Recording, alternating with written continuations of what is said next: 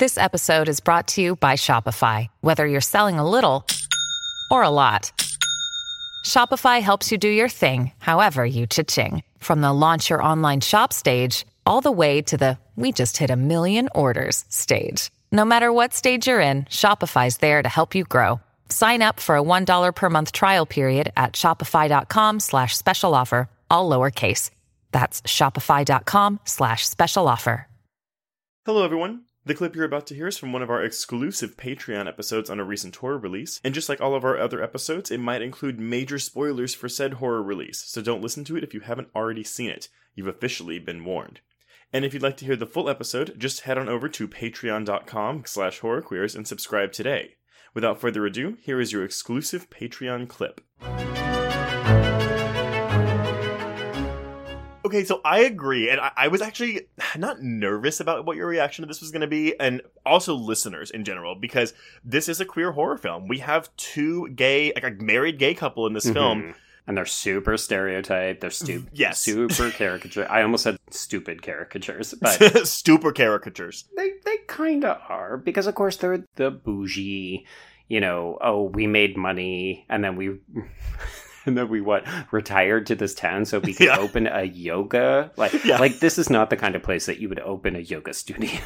No, I agree. And here's the thing. I mean, because Cheyenne Jackson, I can honestly take or leave.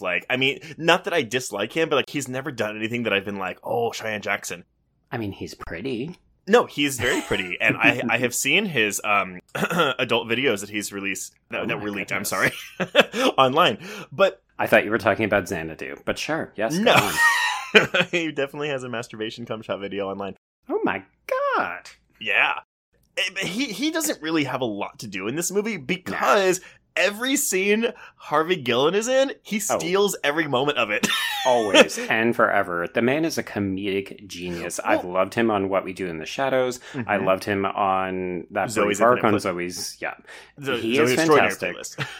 I also love the fact that we have queer actors playing our queer characters, because that felt a fucking wee bit refreshing for a change, didn't it? Yeah, I agree. But I was worried though, because so Harvey Guillen's character is your stereotypical effeminate gay man. Mm-hmm. Down to some of his lines where I'm like, oh my god, it could be read as offensive, and if someone does read it as offensive, I wouldn't hold it against them. Yeah. But I also found it so utterly delightful because I love this actor so much. You mean like that one line reading where he says, okay, listen up, sluts? Oh, no, okay. Oh, what about, I'll fuck you up so hard! Yeah, I think because all of the characters are caricatures except for Finn and Cecily. Yeah, I agree. So I think that's what makes it work for me better. But yeah, I was very much like, oh, this is a stereotypical gay man, but Michaela Watkins is a stereotype of whatever she is. Well, she's just a conservative with a purse gun who loves tiny dogs.